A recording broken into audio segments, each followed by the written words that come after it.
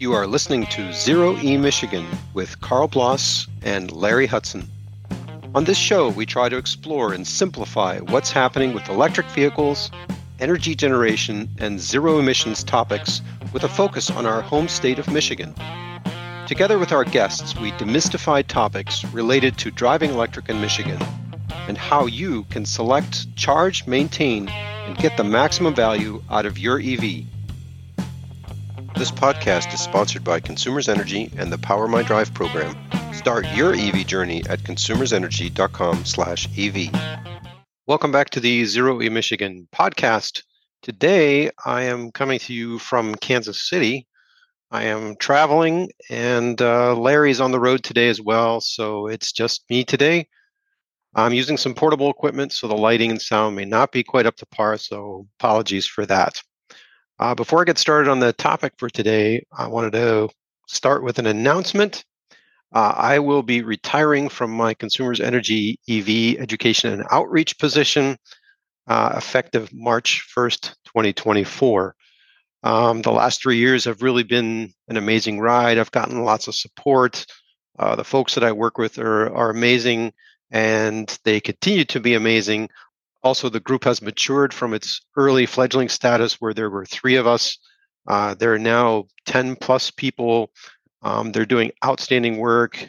They're expanded programs. Many of them are EV drivers themselves. So basically, it's time for me to hand off the baton to others. Of course, I will remain active in the EV community in this group, the Southwest Michigan EV Association. I'll also be able to spend more time with Larry Hudson and the Zero E Michigan project. So I'm not going anywhere. One of the tasks that I had as part of my job with Consumers Energy was to write an EV newsletter. And since pretty much all of my creative energy for writing went to that, I have neglected the blog. So I've decided that I'm going to start putting some of the articles back into blog format. I know some people aren't really into videos or podcasts, so I thought I'd get back into writing some of those articles as well. So that used to be called MuskegonEVGuy.com. I've migrated that to the Zero E Michigan umbrella, so you can take a look at that. I'll put links in the show notes. To make it easy, I registered a couple of new domains, one of which is the number 0em.org, so 0em.org. Or you can also spell it out, zeroemichigan.org, no spaces, no dashes. So with that out of the way, I thought I'd talk about something a little bit different today, departing a little bit from EVs, and that is train travel. Why that? Well, I decided to take the train to Kansas City. Now, obligatory EV content, the reason I'm doing this is because I'm here to visit my daughter and also drive back with her in her 2015 Chevy Volt. So there will be some EV content or plug-in hybrid content on this particular trip. And one of the benefits of getting my daughter's car back in Michigan is that Daddy gets to check out the Volt and check out the filters, look at the tire rotation. I noticed that the bottom air dam skirt is scraping the ground. So sometimes the kids don't take care of the vehicles the way we would hope. So, and I know there's not a lot of maintenance required on EVs or even plug-in hybrids, but there are still a few things, and I might be making some videos about that. She did get her oil changed, so that's not going to have to happen. But anyway, so look for those coming up. So back to trains. So first of all, I live in Muskegon, Michigan. I took the train from Holland, Michigan to Chicago, and then pretty long layover, like 5 hours. And then from Chicago, took the Southwest Chief to Kansas City, Amtrak, of course. So in general, and I'm not going to go into the math here, trains actually have a lower carbon footprint than flying and even driving. I don't know about EVs exactly. That there are a lot of variables here. Depends on the number of people. The trains, of course, in the U.S. are still mainly diesel-based. So there are going to be some burning of carbon fossil fuels, which our energy generation is also still partially that way. But let's say compared to flying, certainly it is a lower carbon footprint. The one thing that I really enjoy is there are fewer security hassles. So, basically you just walk onto the train. You don't have to go through a security check. The checked luggage is also much easier. You can take larger items. There is still checked luggage. I took a fairly good sized backpack and I just put it in the kind of overhead compartment. So you got way more space. So speaking of more space, the seats are huge. There are no middle seats. So there's an aisle seat and a window seat. And you have tons of leg room. You can walk around. You can go up to the observation car. You can go to the little cafeteria car. You can even go to the dining car now. I think the meal was somewhere around $45 if you chose to do that, which I didn't. I just took some food with me, took some snacks. Again, lots of space to store all that stuff.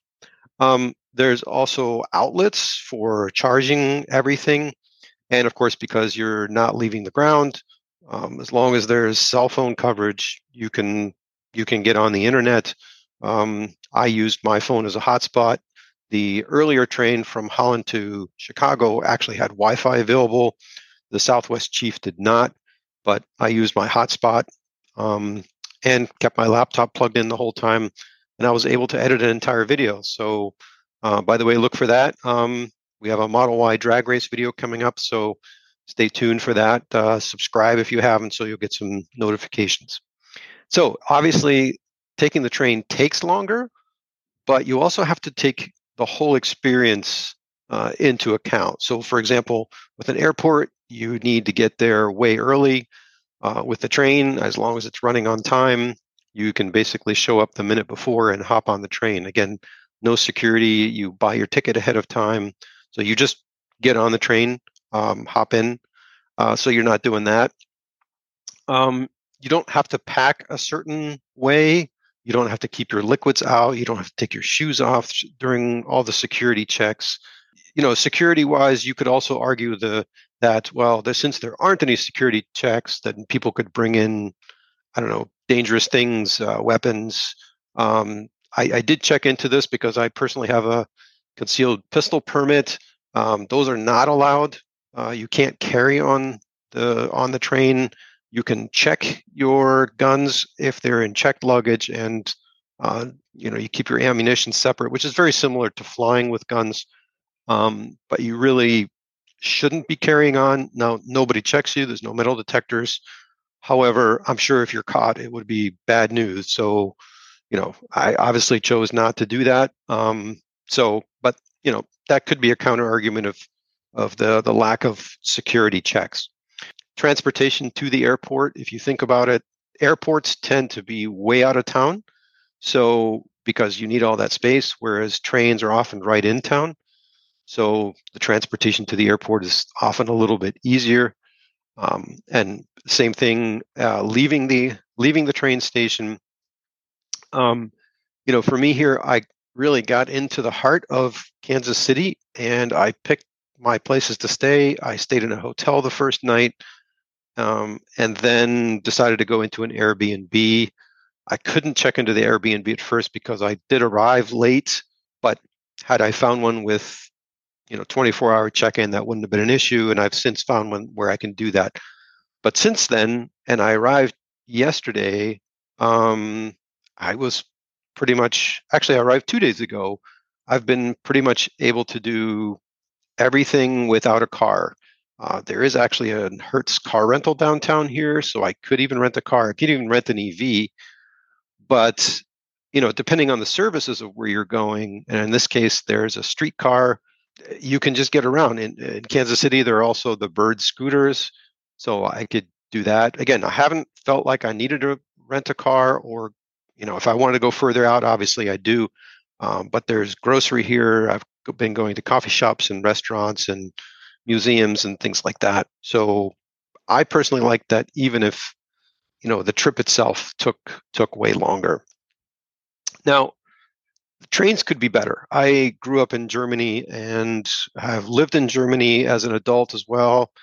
And the trains in Europe are just much better. So you can pretty much get anywhere. I remember taking trips to the big cities. My family and I took a trip to Berlin, and we didn't take a car. We decided we didn't want the liability of having a car downtown. Once you got there, there was local rail where you could get around, underground, that sort of thing. But it could be better in the U.S. here. The Amtrak trains are slow because commercial trains still have priority. In fact, on the trip that I was on, we were delayed by about 15 minutes because our train was sidetracked, literally, by a commercial train that had precedence. So we basically had to move over so that the commercial train could pass us. That's kind of hokey, but that's the way the system is, unfortunately. The tracks are old. In some places, the trains can't go very fast. In Europe, if you go from, say, Dusseldorf to Frankfurt, it is super high-speed rail. They're going 300 kilometers an hour, almost 200 miles an hour. So it's super fast. So we could definitely use some improvement on the rail system here. Of course, the other thing is it could be better in the sense that high-speed rail could be powered by electricity as opposed to diesel. Right now, almost all of the trains are still diesel. Of course, they're diesel hybrids, if you didn't know that. The actual motors are being driven by electric motors, like a hybrid is, but the diesel generates the electricity. So if we had overhead electricity, then that could be a form of electric vehicle. But for now, most trains here are still diesel. More train stations. Again, I needed to get a ride to Holland, Michigan, so that's 45 minutes away. There's no way for me to get onto the rail system directly from Muskegon. So anyway, that's my experience. Let me know what you think. Have you taken Amtrak? Is that something that you like? Is it something you dislike? Would you like to see more of that? So yeah, fun conversation, tangential to EVs, but I thought you might find this interesting. Also, some housekeeping here. Next week is just after Christmas, so we likely will not have a podcast next week. So we'll return in 2 weeks. In the meantime, as I mentioned, should be a couple of fun videos coming out. We took a couple of Tesla Model Y long range, and one of them was boosted with the acceleration upgrade, and the other one wasn't. So we did some drag races. So that turned out to be a really fun video. We're putting some finishing touches on that before we upload. So in the meantime, happy holidays, Merry Christmas, happy solstice, whatever you celebrate, and we'll see you next time. If you enjoyed or learned from this episode of Zero E Michigan, please subscribe to us on your favorite podcast platform. Visit our YouTube channel for other related videos at youtube.com/@0E-Michigan.